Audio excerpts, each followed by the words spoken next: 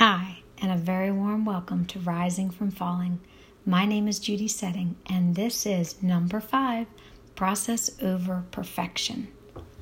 Dear one, my intention is to share how I rose after years of difficulty in hopes that it may be a bit of light on your path or ideas for your life.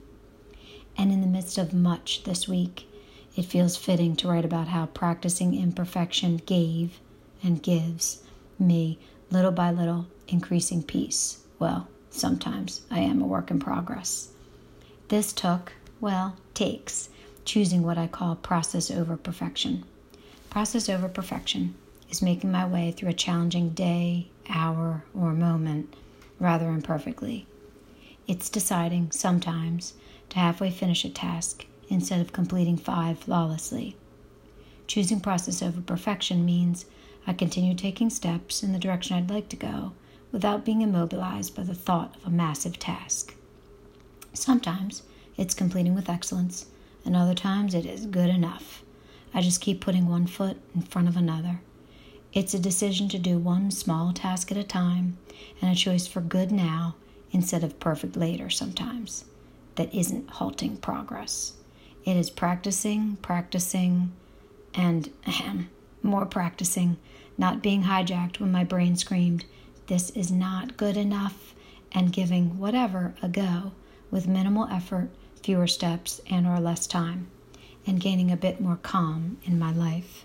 Process over perfection might involve doing nothing, perhaps via pausing, praying, waiting for emotion to die down and or silence, or looking at an enormous or horrific challenge and saying, I don't have to conquer this, and maybe I don't even have to do anything about this, i.e., less controlling and trying to fix.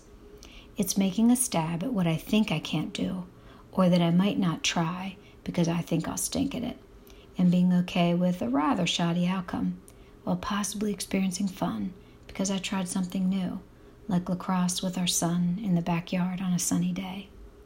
When I catch myself being hard on me, saying, process over perfection, to myself or out loud, helps me be okay with doing something partway or decently enough and aids me in finding the gift in the imperfect, while practicing a more tolerant way of being. I understand that perfectionism has an upside. Running my first company, completing marathons, or accomplishing behemoth tasks were aided by perfectionism, yet the costs, for me, were too great to ignore. The downside of perfectionism, and being unable to let mediocre be okay sometimes, was that I suffered and lost time, dented up relationships, and a brain that way too often hollered, it isn't good enough. Sigh.